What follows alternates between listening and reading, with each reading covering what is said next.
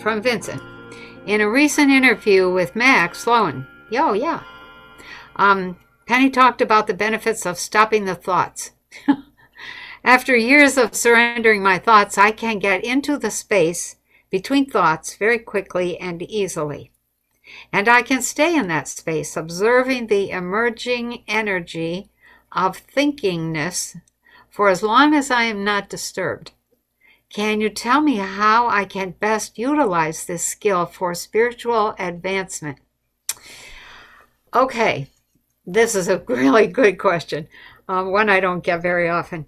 When you stop your thoughts, you typically are going to want to be going in one of two directions. One is, how do I trigger the full expansion of consciousness, which is Kundalini? The other is, what is it I would like to know about the universe, about life, about my body, about my husband's body, my wife's body, or my mother or my child, whatever, about their health. What do I need to know about my government? It doesn't matter. Whatever you would like to know. You have to stop your own thoughts, have that question. You got to be holding that question. And then you stop the thoughts, and then you wait for the answer to the question to appear. So the value of stopping your thoughts is that all of your biases and all of your prejudices are out of the way. So there's a lot of channeling, a lot of intuitive stuff, a lot of, I hear a lot of stuff that I know instantly is fully contaminated by that person's personal opinion. There's always going to be a little tiny touch of personal opinion, but you want to reduce that to an absolute minimum for at least a moment in order to be able to see clearly or be intuitive all the way. Clear intuition. That's what you do with that. You are a human who is a thinking being. And so if there's something you want to invent, that's when you clear yourself so you can see what is that invention, or what is that next step in the invention I've already started.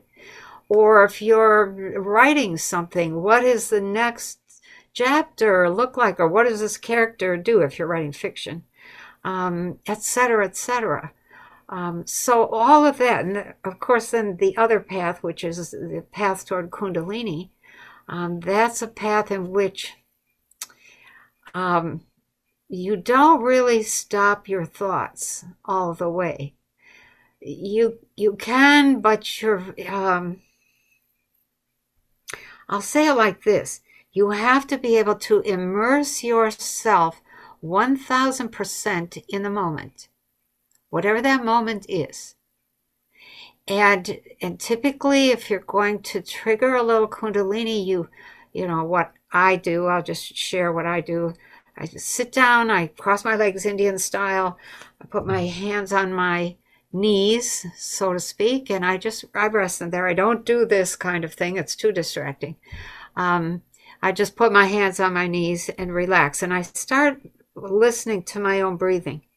And I just enjoy that breath, the movement of it, the sound of it, the feel of it, and get deeper and deeper and deeper into that breath until I'm completely in the moment.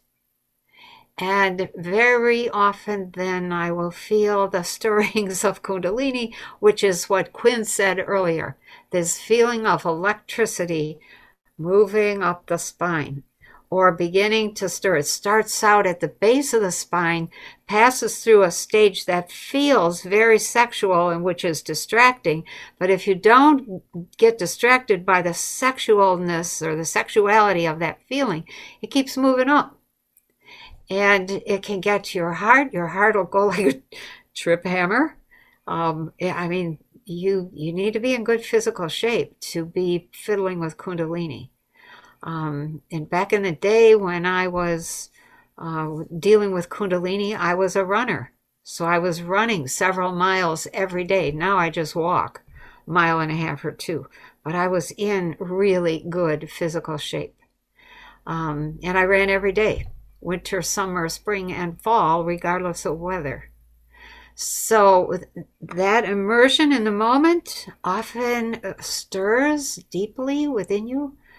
You will feel that electrical system start up.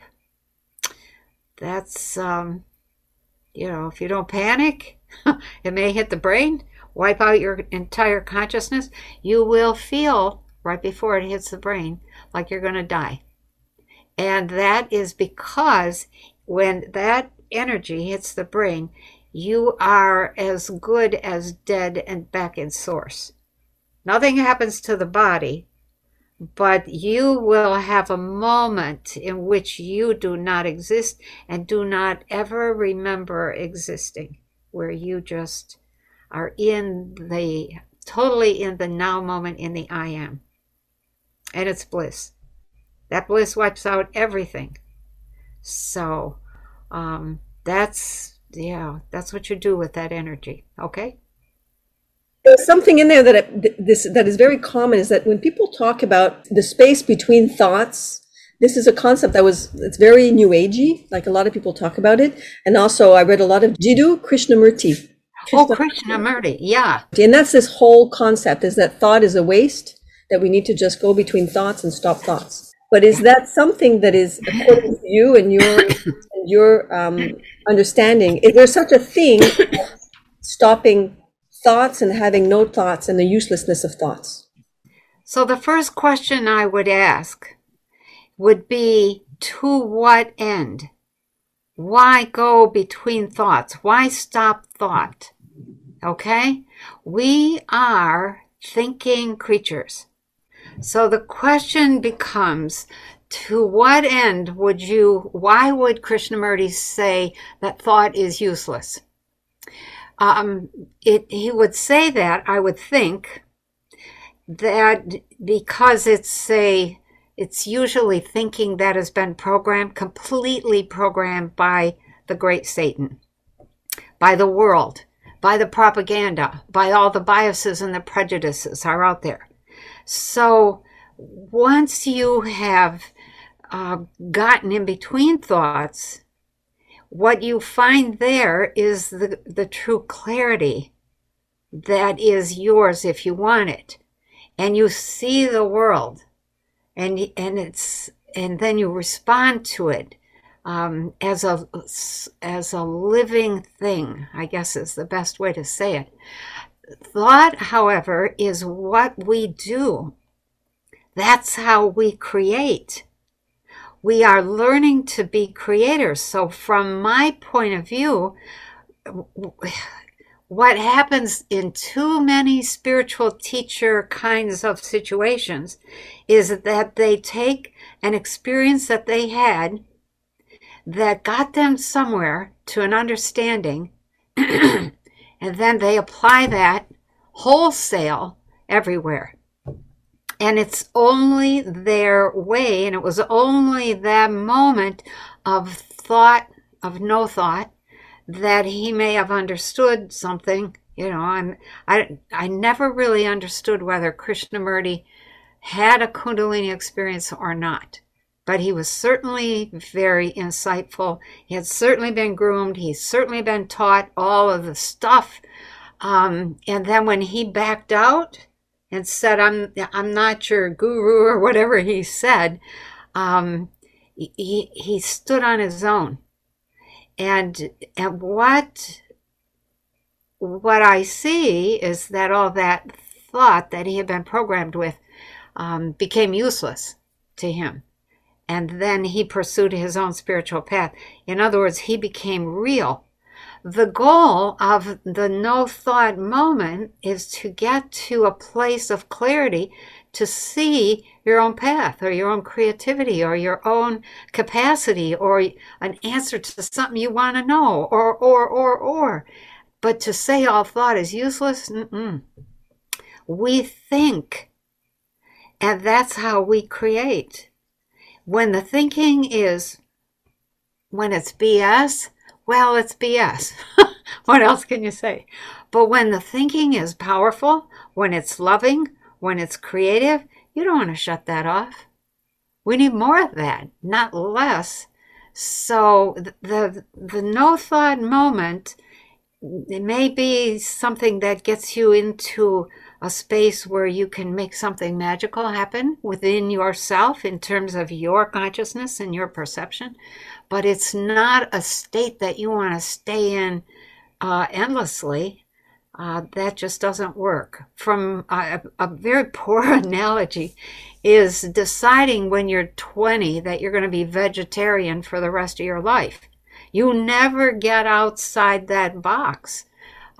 Deciding that you have to go for no thinking when that is 180 degrees from what you are, what we are, it becomes totally unproductive. And you get to the end of the life and you look back and you realize you wasted your time agonizing over something that never happened and trying to achieve something that was impractical or unrealistic for the place where you were. You have to be where you're at. We're in a three-dimensional world. Stuff needs to be created. Stuff needs to be thought about. Stuff needs to be uncreated. And so you have to have thought. There are moments when, yes, Kundalini will happen, but let me tell you, when Kundalini happens, thinking turns on instantly because you are assessing, what the hell is going on? So, yeah. Yeah, I wanted you to clarify that because oftentimes it's contradictory. In the New Age movement, we often talk about the space between thoughts, but then we talk about how you create reality with your thoughts. Yes. And that's why I wanted you to talk about that. And also, Jiddu Krishnamurti, if you read a lot of his books, my understanding was that he did talk about thoughts as being useless, but he repeated that over and over again. But in the end, is because he wanted to make people think beyond that. Because if you look at other books, after a while, he started to talk about it and say, yes, we can create, but he called it something else. It was like, yes, thoughts create reality.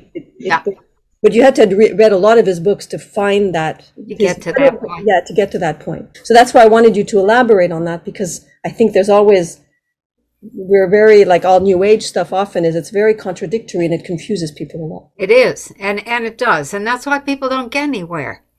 And they waste a huge amount of energy agonizing about they haven't found it yet, or they haven't reached it, or they haven't become it, or whatever.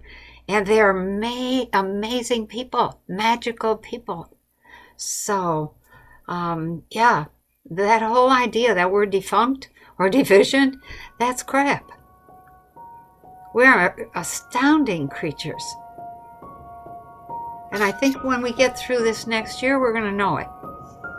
So,